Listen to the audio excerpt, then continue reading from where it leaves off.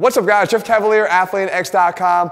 Today I want to show you 5 bodyweight exercises that are on the more difficult side of calisthenic exercises that are not as hard as you think they are. As a matter of fact, I'm going to give you the cheat codes, the tricks, the tips, the one thing you want to focus on or two that are going to make them a lot easier. And they're not throwaway exercises, guys. These are all things that are going to have benefit to your training program as a whole. But if you can't do them, you're not going to be able to gain those benefits. So that said, guys, let's get started right away with the dragon flag.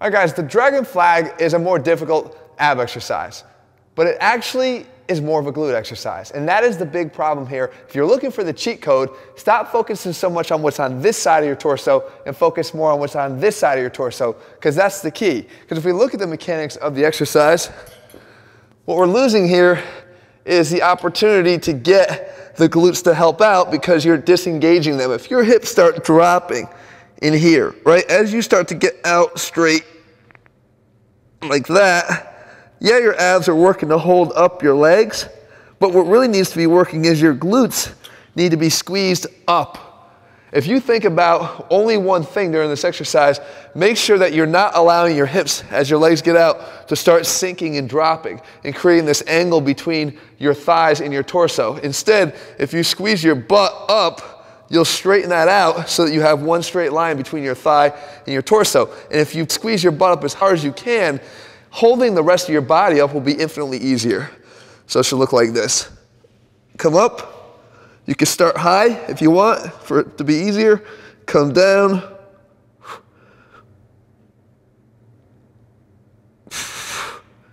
Come down here.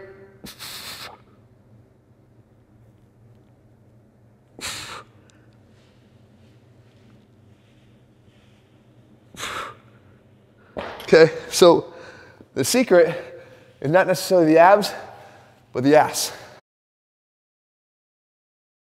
The second exercise here is an explosive push-up variation we call the Hannibal push-up. It's not as difficult as it may seem. The thought process is you're really trying to almost not think about exploding up to where you're touching everything in one shot, but where you're cutting the distance in half. All I have to do is bring my hands from a position here to a position about here where my pelvis was. All I have to do is bring my toes from a position here to a position up here to where my pelvis is, right? So I'm not trying to think about exploding to touch them together. I'm thinking about meeting in the middle. So when I get there, it's not as difficult. The ground I have to cover is not as bad, and I don't have to explode as much as I thought I did to get there. So I come down, I come up, right in the middle.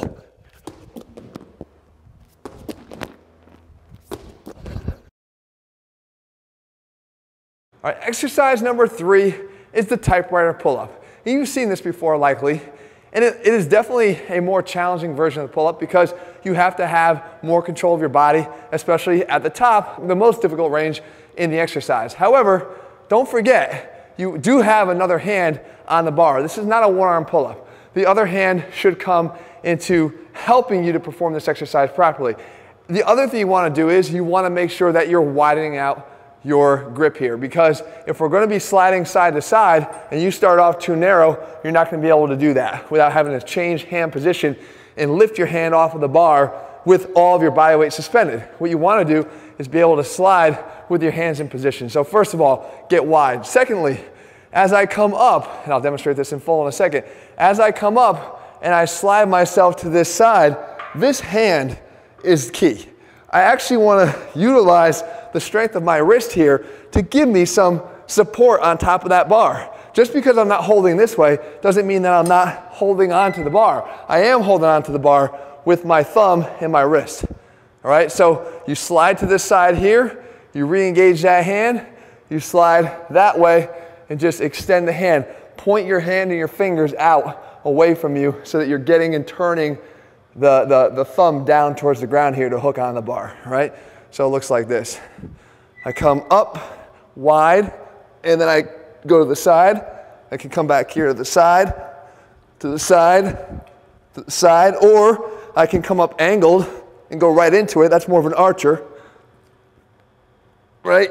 So the key is getting wide, staying wide, and then when you're up, realizing that this is providing a lot of downward force on the bar to allow you to actually perform this. So next we have the high box jump. And you guys have probably seen people do some pretty impressive jumps here.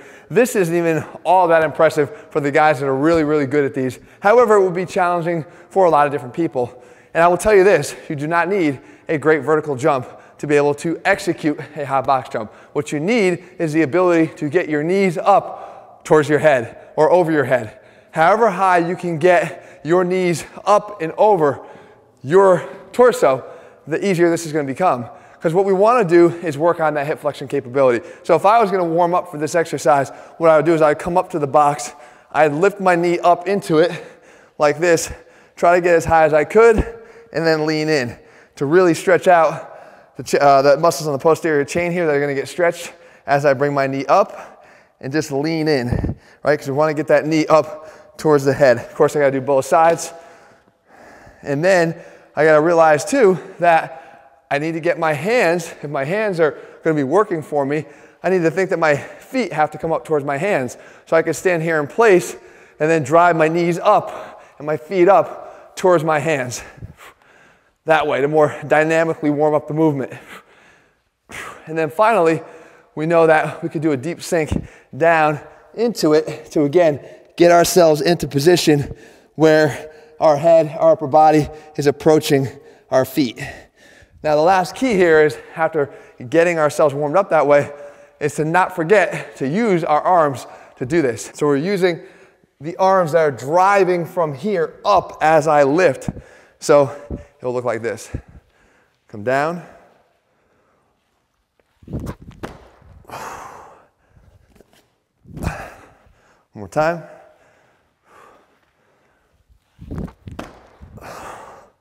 And then down. So again, really trying to get my legs up. I wasn't jumping straight here through a vertical. I was bringing my legs up to try to get myself and my feet up on top of this box. And finally, exercise number 5, the floating tuck planche as seen here. Now, guys, I'm going to tell you, this is actually not nearly as difficult as it may appear. And that is because we're utilizing physics to perform the exercise if we do it right. What we want to do is mostly focus on 2 things. Number 1 is the position of our hands on the box when we do it. Because we have some options. I could have my fingers face backwards this way. I could have them faced that way. Or I could actually have them faced out with a wider hand position. But there's only really one right way to do it, because we want to make sure that our hands are as close to our center of mass and gravity as possible. And in the case of this exercise, and many, it's our pelvis, right? We want to make sure that our pelvis is balanced on our balance point here. So if I have my hands in this position or in this position, you can see that the natural bend of the elbow is outward. And with that outward bend of the elbow, we see that it's not nearly as good as what it could be if we put our hands facing backwards. Why? Because now when the elbows go back, they're actually going right down into the pelvis, getting really close to that center of mass, giving me a better balance on this box. Not to mention, we know that when our elbows are tucked into our side, I can get a lot more lat engagement here for stability. Because what we don't want to happen is to get up here, balancing, and have our upper body wavering or having our shoulder blades kind of jostling up and down because we have no stability through the back. We want to have tightness through the back. So if you do those 2 things, it becomes a hell of a lot easier. So I get my hands facing backwards and tucked in, and then I get in position here. I'm going to lean forward, right, so that now I'm balanced over the top like that. And then once I'm there, I'm going to lift my knees up, continue to fall forward, and then there, allow my legs to go back, balancing and counterbalancing the legs and feet with my head and upper body. So I'm in here like this, elbows in tight, in this position here, and press out, and come in, tuck, out, in, out, in, out, and down. So again, it's a balancing act. Yes, you need to have adequate upper body strength to be able to isometrically hold yourself there, but it's not nearly as demanding as it may seem if you have the mechanics of the exercise wrong. So there you have it, guys. There are 5 bodyweight exercises, not nearly as hard as maybe you thought they were. And now I've given you some cheat codes to allow you to get out there and start trying them. Guys, if you're looking for a step-by-step bodyweight only training program, no equipment at all required, that's our Athlean Zero program, available over at athleanx.com. In the meantime, if you found the video helpful, leave your comments and thumbs up below. Let me know what else you want to cover, and I'll do my best to do that for you in the days and weeks ahead. And if you haven't already, guys, subscribe and turn on those notifications so you never miss a new video when I put one out. All right, guys, see you soon.